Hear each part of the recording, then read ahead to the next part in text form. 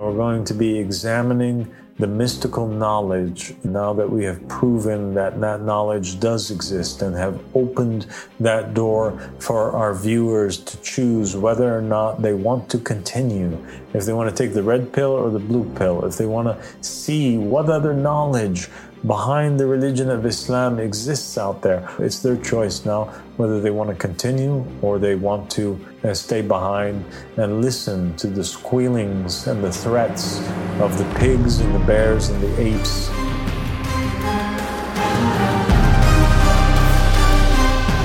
أعوذ بالله من الشيطان الرجيم بسم الله الرحمن الرحيم اللهم صل على محمد وآل محمد المهديين وسلم تسليما السلام عليكم ورحمة الله وبركاته. وعليكم السلام ورحمة الله وبركاته. Good to have you, Dr. Irfan. Thank you so much for having me. Today we want to talk about a really important topic. And it is this topic that is at the center of why Islam broke into so many sects. And it is really the reason why Muslims can't get along. And it's the reason why also a lot of people from the people of the book and people that are non-Muslims don't like to talk to Muslims and they don't want to have anything to do with them. It's part of the reason why.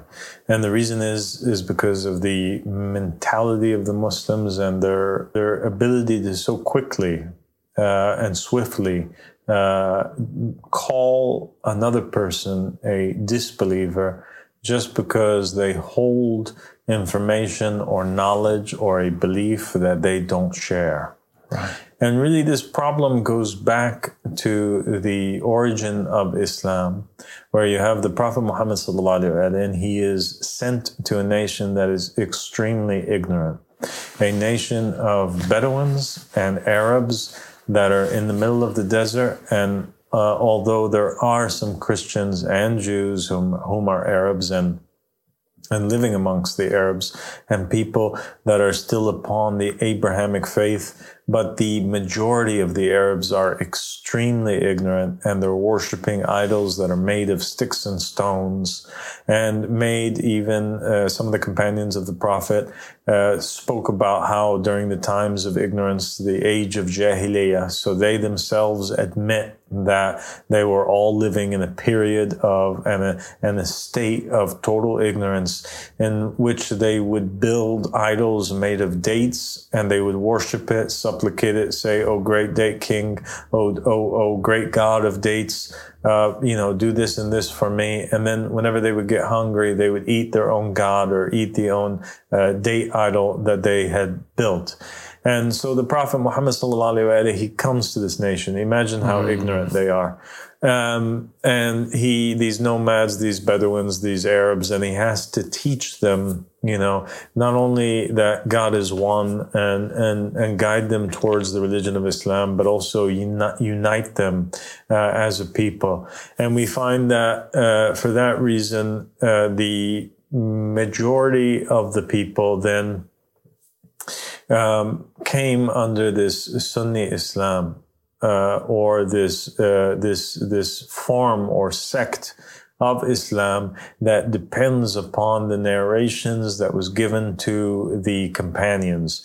They decided to take quotes as reliable or hadiths that were reliable from the Prophet Muhammad based on whether or not it was narrated by multiple sources or it being mutawatir. The more mutawatir it was, the more reliable it was. So they gathered and they compiled narrations and sayings of the Prophet, that many people heard. And they say if many people narrate it, then it must be true because many people testify that they heard it. And it makes sense at the first time that you hear it.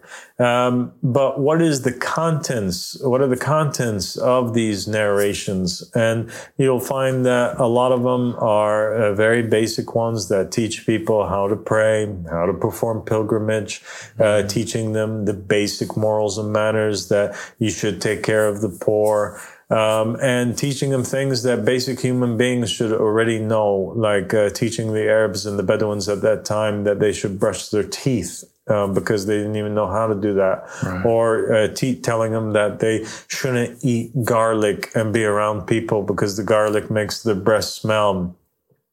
We find narrations where the Prophet, unfortunately, is even teaching the people how to clean themselves after using the bathroom, using rocks or leaves or whatever is available at that time, so that they, get these impurities off of them. Narrations where the Prophet is telling them that they have to change their clothes if they urinate on themselves by accident, teaching them that, to be a human being, that it's wrong to bury your daughter into the ground while she's alive, because that was a thing that they were doing at the time. They were burying their daughters, because they thought that it was a bad omen or bad luck, or that it was a dishonor to them that they have a daughter, because other tribes could defeat them and dominate them by means of raping their women. So nobody wanted daughters. He had to teach them that, look, women are important, and that they're human beings too, and they have equal rights, and we can't do this to women, that God disapproves of this. So these are the types of hadiths, for the most part, that you find is mutawatir, that most of the people heard, most of the people agree upon. But are these narrations the most important in religion? Are these what matter? And are these narrations the only things that God had told his beloved Prophet Muhammad? So in Islam, there's this idea that the Prophet Muhammad is the most beloved and the closest prophet to God, and that he went on the night journey, and that God divulges to Muhammad the secrets and gives him knowledge and information that he doesn't even give to some of his other prophets and messengers, that Muhammad is the most knowledgeable prophet of all time.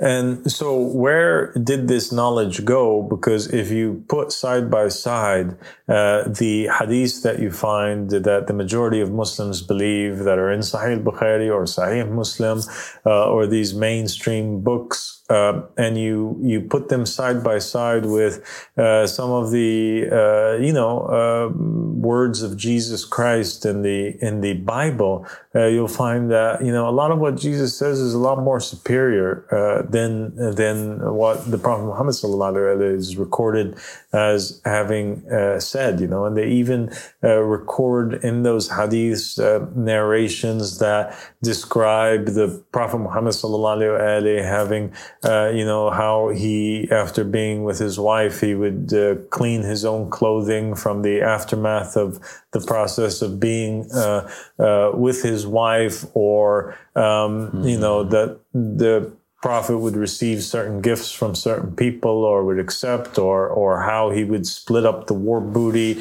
or these general events that were taking place in a more social environment, or amongst the Muslims as a whole, or certain battles in which the Prophet would engage in, that all of the Muslims saw. These were the things that the majority of the Muslims know. And unfortunately, the majority of the Muslims are following scholars that have taught them that outside of the realm of what is mutawatir, or what has been narrated or determined by the scholars throughout history to be authentic, this is the only things that we should stick to. And for that reason, you find that until this very day, 1,400 years, 1,400 years into the future, and Muslims are still concerned with, making businesses where they sell these little wood miswaks to brush your teeth, and they're debating on and researching into the benefits of trying to prove that the miswak has more benefits than the modern day toothbrush and toothpaste, and all the meanwhile the whole world is advancing. And they're talking about, the Prophet said that, you should walk into the bathroom with your left leg first before your right foot, and, the correct method to make wudu, and other things that are really seemingly in the apparent pretty irrelevant and pretty already well known. And so there's an absence of this mystical knowledge, or an absence of information that the Muslims do not have access to. Well, in actuality, they do have access to, but they're told not to access it. For the secret hadiths that the Prophet Muhammad would have narrated only to his closest companions. And so here's the thing. The question is did the Prophet have a secret group of people? Did he have close companions? Did he have best friends? Did he have people that were amongst the Muslims that were more educated, more learned, able to handle more knowledge than the rest of the people, and therefore they were privy to secret information or secret teachings of the Prophet Muhammad sallallahu alaihi wasallam? Is there such a thing? And there seems to be a lot of indications that there is. There is that. And the Prophet Muhammad sallallahu alaihi wasallam, he said to talk to the people in accordance to their level of understanding, or in accordance to their minds or their mental capacity. And so this itself is a proof that an answer that the Prophet would give one person would differ to the answer that he would give another person, depending on their level of faith or their level of consciousness, how smart they were. If it's a simpleton, who doesn't know any better, he might not give him, pearls of wisdom that would be beyond his understanding. If it's an ignorant person who is not even worried about or has no capacity or ability to understand higher things or concepts that are beyond this physical realm, the Prophet sallallahu alaihi wasallam is not going to share that with them. But it doesn't mean that he didn't share it with other people. And so we must look into the narrations and see if these other companions or if this secret circle of companions that were privy to greater hadiths even exists. And we find that it does. Because the Prophet Muhammad sallallahu alaihi wasallam described in hadith that there are levels of faith, the levels that go from level 1 all the way to level 10. And 10 is like the epitome and the completion of faith.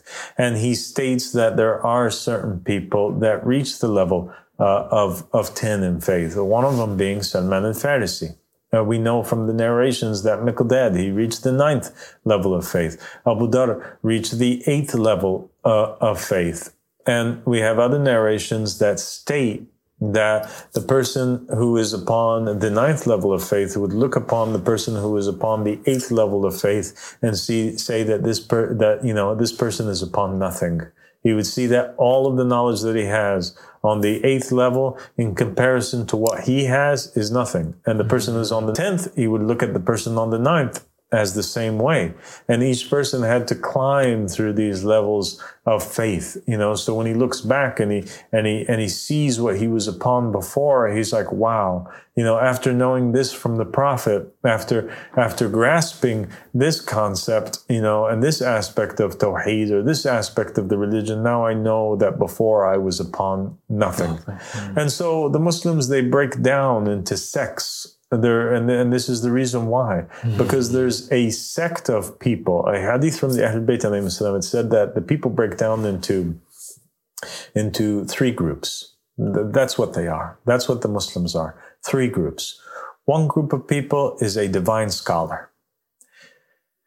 And this divine scholar, nobody should mock and nobody should attack because of what it is that he's saying or what it is that he has.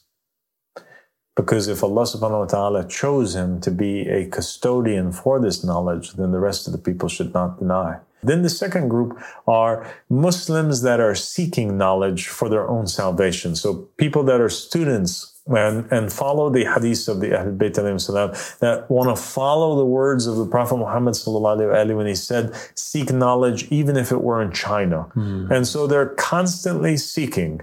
They're not just looking in this area. I mean, think about that hadith, seek knowledge even if you were in China. That means like seek knowledge even outside of the Muslim sources, outside of the Arabs, outside of the companions of Rasulullah. There's knowledge to be found in China. Okay? And amongst the non-Arabs and perhaps even amongst the non-Muslims altogether. Right. Okay? So then there's the third group of people, which were described by the Ahl Bayt as just being savages. And these savages, these are the ones that just they're constantly cursing, they're making grunts, so they're squealing like pigs, and they're making ape sounds, and they're quick to call people disbelievers, and they're quick to deny, and they're quick to call anybody a dajjal, and they're quick to basically say the Quran is with us, that is enough, we don't want to hear anything else. Right. Yeah. So now we have degrees, ranks that go from 1 to 10. We have knowledge that is given to the public, or just really, history, information, hadiths, narrations. So the Prophet is giving advices. And sometimes the Prophet will give certain pieces of knowledge that everybody could handle in his sermons. Oh, people, worship God. Oh, people, don't steal the money of the orphans. Oh, people, do this. So you have this, which is widely narrated. And then you have other stuff that is only given to companions that are on this journey, going from the levels of 1 till 10. So the savages, they're all the way down at level 1. And then you have these seekers of knowledge, and they're anywhere between levels 2 and 10, and they're seeking knowledge. And then you have these completed scholars, these completed knowledgeable people, imams from the Ahl Bayt alayhim salam, divinely appointed successors of the Prophet and their close companions that have reached the completion of faith. And Salman had reached the 10th, like we said, and Miqdad had reached the 9th, and Abu Dharr had reached the 8th. And Imam Ali alayhi salam said that if Abu Dharr knew what was in the heart of Salman, he would have killed him. And so this hadith in itself shows you, and it's a very famous hadith, that the knowledge that each companion of a level attains would make him out to be or look like a disbeliever in the eyes of the person who has not yet reached his degree of faith. And the Prophet Muhammad had made Abu Dharr and Salman brothers when he paired the people together. So if Abu Dharr, if he knew the reality of Salman's faith, he would have deemed him a disbeliever and sought to kill him. Then what about the rest of the people? Then for sure somebody who is on the first degree, or the savages, if they would have known what Salman believed, they would have killed him. And for that reason, it necessitated that this knowledge that is given to these people be held secret and be kept secret. And for that reason, the Muslim nation split up into two groups initially. A group of people that would just follow the companions and the majority of what the Muslims, were believing in, and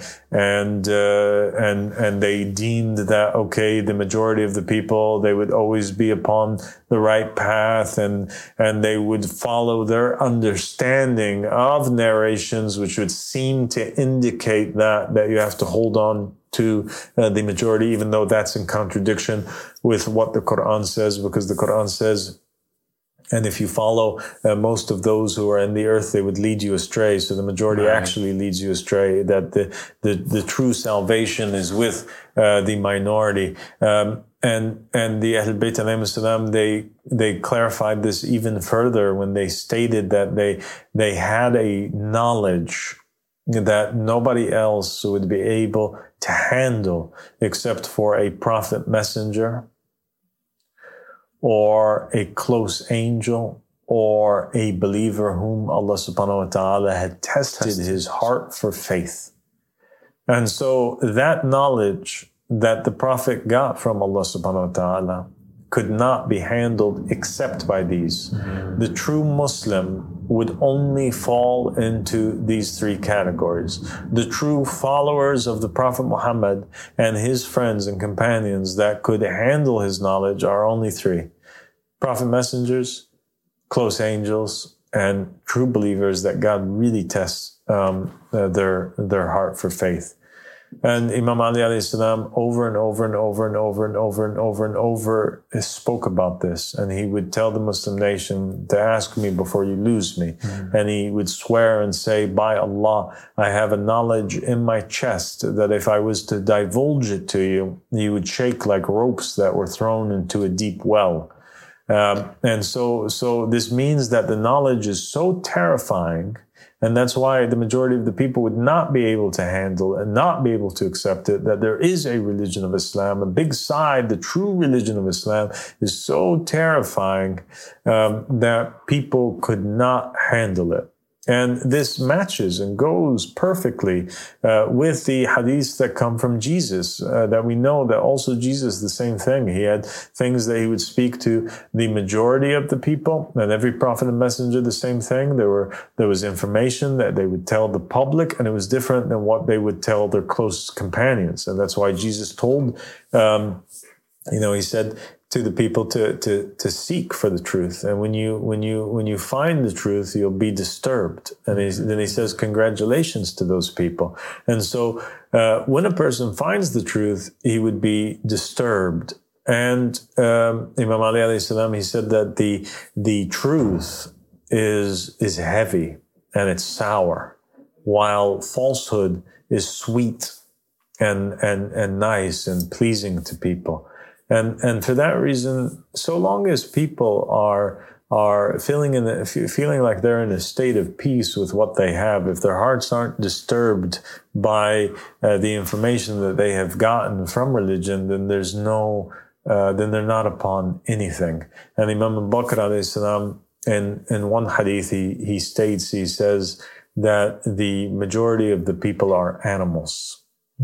And, and in another hadith, Imam Ali alayhi salam, he says, we are the true human beings. Yeah.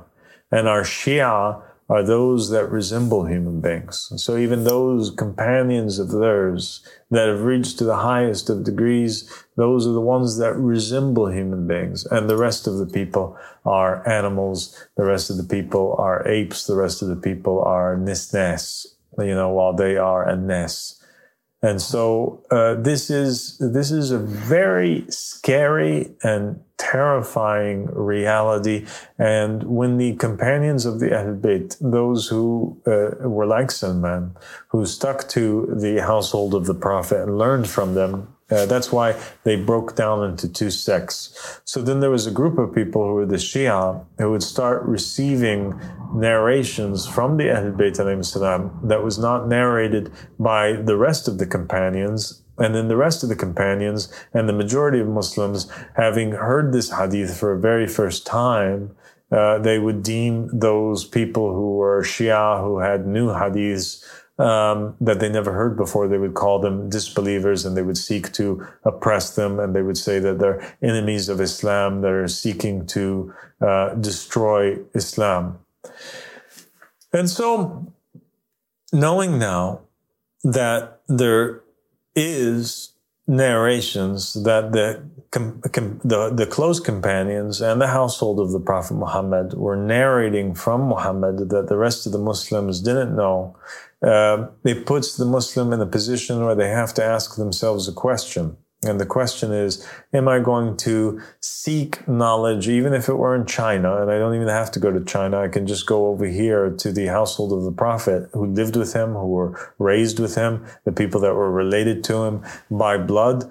And am I going to be brave enough to hear at least what they have to say? Or am I going to be like the people at the time of Noah who pulled their shirts above their heads and stuck their fingers in their ears and didn't want to hear what anybody else had to say in fear and in terror that, that they would be, that it would be sinful somehow to attain knowledge? Will we be so swift and so dumb as a pig or an ape that we would swing mud at another fellow Muslim and call them a disbeliever when they're bringing to us words from the Prophet Mohammed sallallahu alaihi wasallam? And the Ahl Bayt, all the while the Ahl Bayt alayhim salam warned, and they said that if you ever hear a narration that was attributed to us, because some companions would say, hey, Imam, son of Rasulullah, we were in this country and we came across this guy, and this guy stated that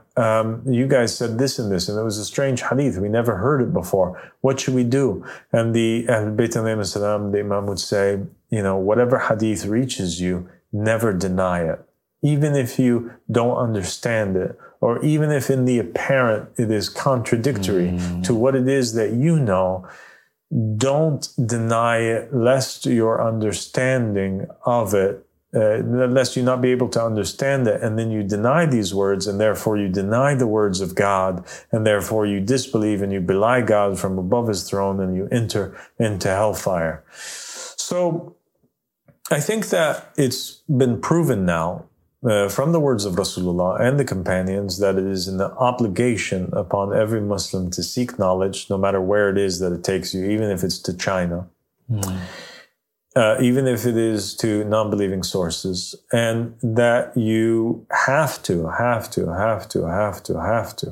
accept and never deny and have an open mind to any narration that comes to you that's attributed to the Prophet Mohammed sallallahu alaihi wasallam. And all those narrations from the Ahlul Bayt, in the end, the Ahlul Bayt, the Imams, they never got information except from Rasulullah sallallahu alaihi wasallam, and therefore all of their narrations are narrations of the Prophet Muhammad. That it's an obligation upon us to not deny it at the very least. But we don't have to do by it, but we at least have to not deny it and not call other people disbelievers, lest we be like Abu Dharr if he knew what was in the heart of Salman and we commit that type of mistake. Yeah, no, it's a fascinating insight. And I think it speaks against the methodology that is used to collate these books of hadith, which often say that the more people that have ijma or consensus, the stronger the hadith. But yet when you have a person like Salman al-Muhammadi, who the Prophet says he's from us, the Ahlul Bayt, even one hadith from him would trump the ones that have like 100 narrators who are mainly focused on these apparent acts of worship. And I think the way you described the times in which the Prophet Muhammad came, it was a very kind of backward time where these civilizations that were the contemporaries of the Arabs, they would look at them as backward, illiterate heathens, who the Prophet had to educate in morals and manners before he could teach them the esoterics of the religion. So it goes to show that it's actually a minority always that is upon the truth, and the majority is unfortunately in the lower levels of the ranks of faith that you described. Yeah. And this has been going on from this attempt to shut the mouth of the Prophet of Allah sallallahu alaihi wasallam and make him be quiet is something that begun on the tragedy of Thursday, basically when the Prophet was on his deathbed, in which he was trying to say something and write something down. And Umar ibn Khattab says, verily the Prophet's hallucinating. Don't let him write down what he wants to write down. We have the book of Allah, the Quran, and the Quran is enough for us. Wow. And so this incident, people can read about it. It's very well known, the tragedy of Thursday, where the Prophet was trying to write down a message and the companions didn't allow him. And they just wanted to take the Quran. It starts there.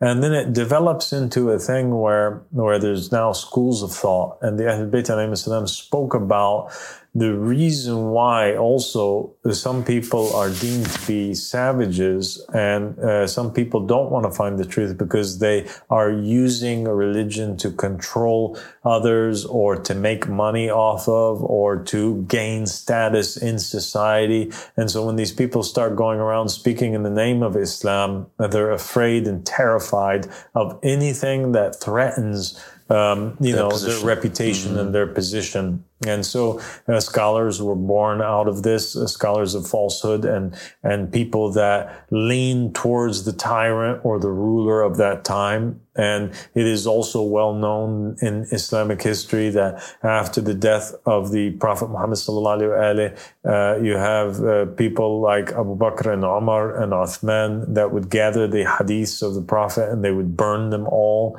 in order that they limit the amounts of direct the knowledge that was being circulated at that time, because it was vastly different. And we'll do, inshallah, a episode one day where we talk even about the Quran from Sunni sources and Shia sources, and how both sects, all Muslims, in their books state that there were multiple versions of the Quran, and in order to control that, they had to start killing people or burning other copies of the Quran and forbidding people from speaking the knowledge that they knew, and that there were two copies of the Quran that were written down, one by Imam Ali alayhi salam, and one that was compiled by Uthman, and they and the companions are the ones that fit the verses in different places, and they're the ones that basically dictated how it was to be recited. And part of this knowledge that was given to only the companions like Salman and those who reached the higher degrees was this interpretation of the Quran, because the Prophet Mohammed and the Ahl Bayt have stated that without somebody who could give the interpretation to the Quran, people would be lost, because the Quran was so magnificent and so mystical that it could be read in many different ways. And even normal Muslims believe that it can be read with in seven different ways. That there's several different qira'at for the Quran itself. And the Ahl Bayt alayhim salam were saying that it's not just that, but for every verse, for every letter, for every word of the Quran, it could have 70 different meanings as well, and different interpretations. And as an example for that, the Ahl Bayt alayhim salam said that when they were interpreting, and Imam Ali alayhi salam was interpreting verses that have to do with Pharaoh and Haman. The verse, one of its meanings would literally be talking about the character of Pharaoh and Haman that lived in the time of Moses. It's talking about that. But then there was other meanings and other interpretations to it. And one of the hadiths from the Ahl Bayt alayhim salam stated that the meaning of Pharaoh and Haman was Abu Bakr and Umar. That they did to the Prophet of Allah sallallahu alaihi wasallam exactly what the Samiri did before, and what that they are the Pharaoh and Haman of the nation of the Prophet Mohammed, and they're the ones that oppressed the rest of the nation by fighting against the Ahlul Bayt alayhim salam, and forbidding that this knowledge be propagated, and therefore forbidding the propagation of the true Islam. Right.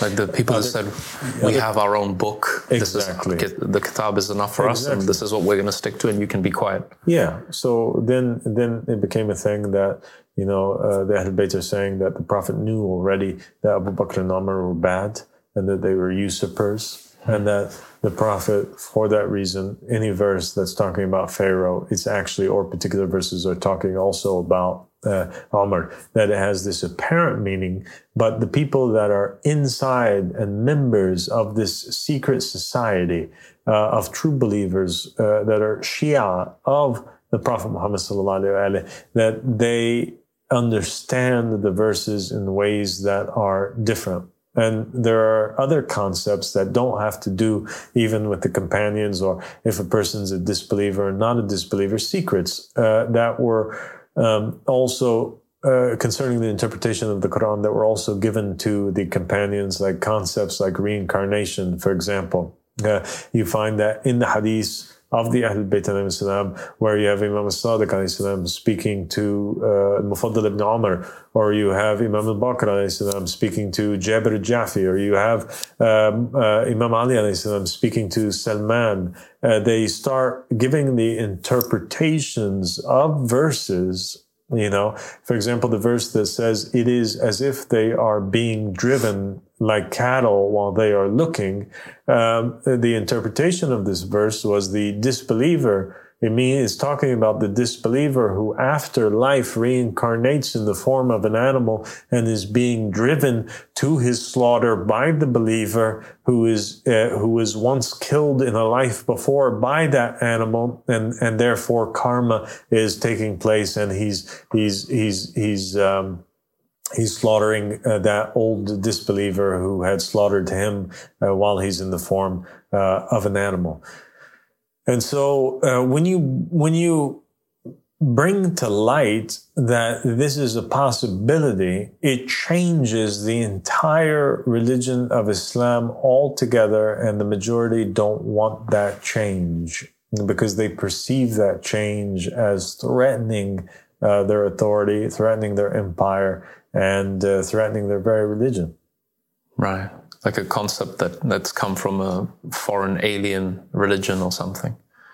A concept that's come from a foreign alien religion, they just don't want to hear it. So they've taught their followers that anybody who says anything to you other than what we're telling you, you declare them a disbeliever, they're committing shirk, and this is in complete contradiction to the commandment of the Prophet when he said to seek knowledge, even if it was in China. And it's in complete contradiction because, the funny thing is that the source for all of these hadiths that are secret, sacred, mystical hadiths is not just other companions that were existing at the time that had bad reputations, but rather the source for these new interpretations and for that mystical knowledge are people that are related to the Prophet Muhammad, including his very own successor, Imam Ali alayhi salam, and close companions that had reached very high degrees of faith, like Abu Dharr and Salman.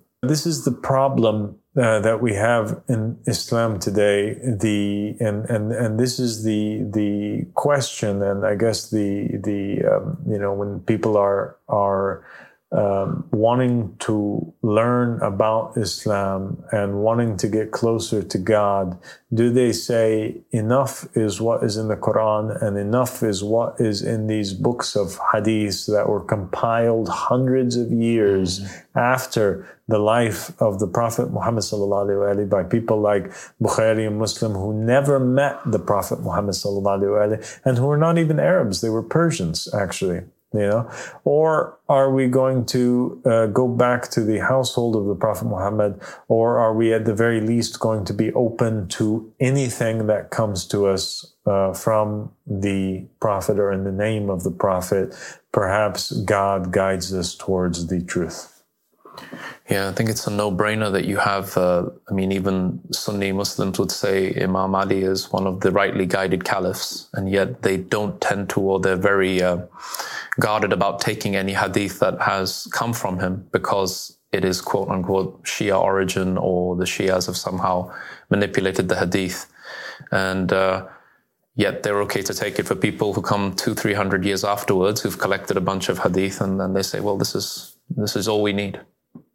Even though Imam Ali alayhi salam, he stated over and over again that he had so much knowledge that if he wished that he could find bearers to bear it so that he could give it to them. Meaning that during his life, he was living in a different zone.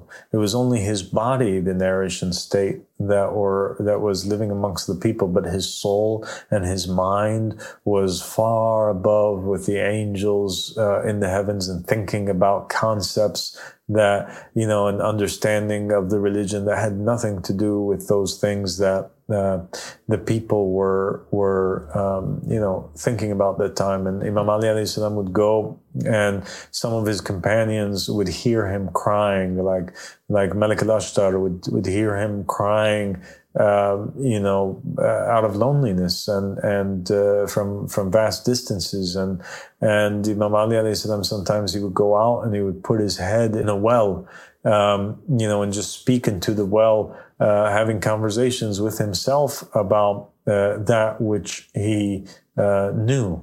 And so the danger of the hadith is a reason why it could have caused the companions to be killed. And there's a plethora of hadiths where the members of the Ahl Bayt alayhim salam commanded for that very reason their companions to not tell anybody and to strongly safeguard these hadiths except from another another believer of the same rank who could handle it, to never tell anybody. And they said that our matter is a secret, and it's guarded by a secret and masked by a secret, and that this secret is the veil of God, and whoever penetrates our secrets, or the veil of God, could end up being killed or sentenced to die. It's this reality that the Muslim nation is struggling with today. And that is trying to grasp with, and from the followers of the Ahlul Bayt alayhim salam, they also broke down into sects after that, where people that were privy to secrets at the 8th degree couldn't handle something they heard from the 9th degree, so they start becoming their own thing, and the people that are in the 9th degree become their own thing, and the people that are in the 10th degree become their own thing, until you find that the Muslim nation today is filled with different interpretations and different sects and different understandings of Islam. And you have Muslims that believe that Allah subhanahu wa ta'ala has legs, and Allah subhanahu wa ta'ala has hands, because the Quran said that God has a hand and God has a face and God has legs. And so when you die in the hereafter, you'll look upon God and you'll be able to see him. And obviously he has these body parts, and he comes and he physically goes. And there are other schools of thought and followers of different sects of Islam that believe that the face of God and the hands of God and the feet of God are the proofs and the messengers of God, whereby God faces his people or does his actions. That, what it means by the face of God is the hujjah that God faces creation through. And so the face of God becomes a different interpretation, and its interpretation is a man, a divinely appointed man. If God is to strike with his hand, then it's over here they understand that God is actually hitting with his hand. Over here, they believe that hand is the hujjah. That God's hand whereby he kills somebody is a man, or whereby he sustains somebody is through an angel, that there's a different being that operate as the hands of God, that it's an allegorical meaning.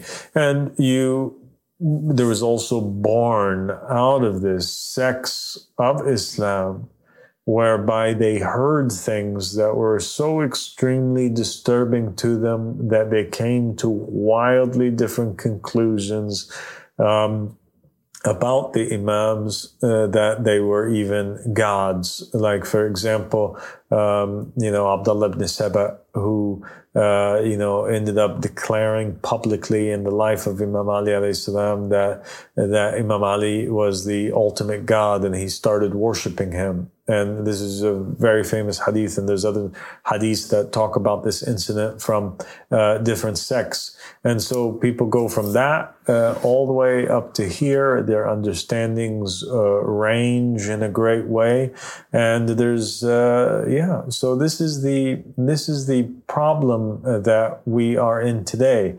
But we know that the narrations and the teachings of the Ahlul Bayt, they can't be handled by anybody. And that's why the narration stated that it can only be handled by a believer, that God tested his heart for faith. And we have narrations that state that some people would go to the divine Imam, like Imam Sadiq in his time, and ask him something basic, like, for example, what is the rights of a believing brother upon another believing brother? And Imam Sadiq alayhi salam would lean into his ears and would whisper to him the interpretation or the reality or the truth behind the obligation that one believer has towards another. None of the other companions would hear it. Only the guy who asked Imam Sadiq this question. And because of the response that he receives from Imam Sadiq, he begins to shake, and his entire hair goes instantaneously white. And he goes from being a youth to being white in the hair, and he runs off outside of the door of Imam Sadiq alayhi salam, stumbling upon himself and falling and screaming, by Allah, before this day, I had never been a believer. And so like I said earlier, when you become privy to some of this information, you realize that it's not an act of disbelief to hear it or to know it. It's an act of disbelief to have not heard it or not known it. And that this is where the danger lies, in being like the people of Noah, where you put your fingers in your ears or you cover your head with your shirt. Right. It's very telling that the Imam leans in and whispers in his ear. Again, keeping that aspect that only few people can handle these very, very heavy secrets that the majority unfortunately cannot. And it's for their own preservation that they shouldn't be privy to this information. And also that likening of the savages, that word, some people might say, well, that's a bit harsh, but Jesus used the same kind of rhetoric when he said, you don't dangle the pearls in front of the swine. Not dangle, but you don't put necklaces of pearls around the necks of swine, meaning you don't give the true knowledge to those who are unworthy of it. And so there, once again, with this great example that you just mentioned, Jesus is comparing the normal Jews in his time as being swine. He's comparing them to that, and that's also what we find in the narrations of the Ahl Bayt alayhim salam, that the divinely appointed imams say that the majority of the Muslims are animals and they don't represent Islam in the least, and that they only took from Islam its crust or its peelings or its case, and they went through Islam like an arrow goes through its target without having benefited anything from it. They leave the jewel and they take the case. It's like somebody who gets an expensive ring that's inside of a box, and then they take the box and they throw the ring in the street. This is the description of those who have rejected this concept that there is more to Islam than what are in the narrations. And we have also in the narrations of the Ahl Bayt, and that's why every Muslim should seek to know this information and be prepared, is because they state very clearly that in the time of the Qa'im brings 27 letters of knowledge.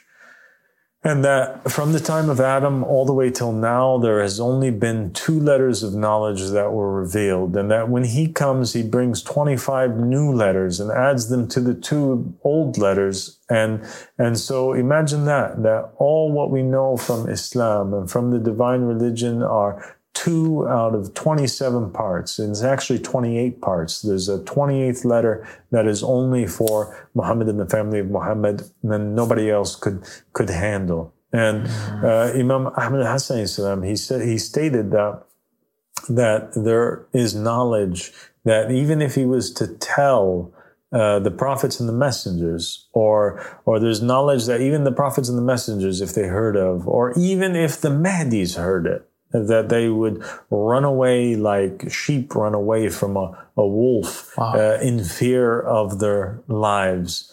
And so during the course of this next period, we are going to be going through all of these different topics, and we're going to be examining the mystical knowledge that was given, now that we have proven that knowledge does exist and have opened that door for our viewers to choose whether or not they want to continue and to see if they want to take the red pill or the blue pill, if they want to see what else the Prophet Muhammad is quoted as having said, what other knowledge behind the religion of Islam exists out there. What could have been so terrifying that people would have killed over other companions and people would have aged instantaneously and ran away from?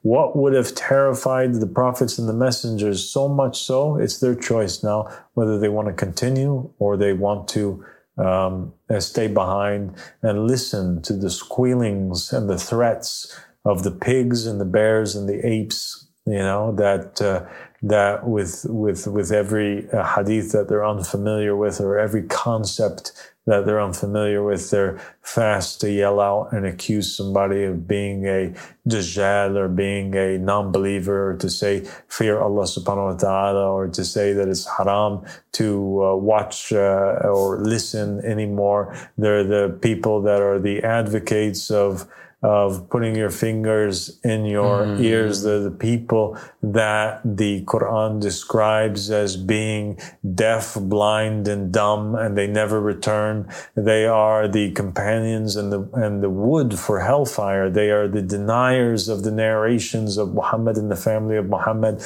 Those peoples are the enemies of true Islam and the enemies of God from His throne up above. Thank you so much, Dr. Irfan, for joining me. Thank you very much, Sadiq, for having me today. Assalamu alaikum. Wa alaikum salam.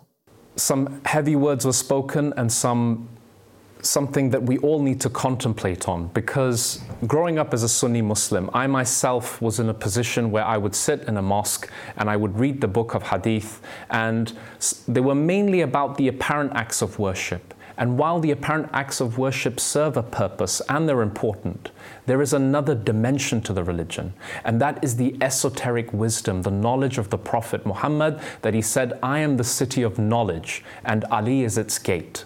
So whoever wishes to come to me, come through the gate.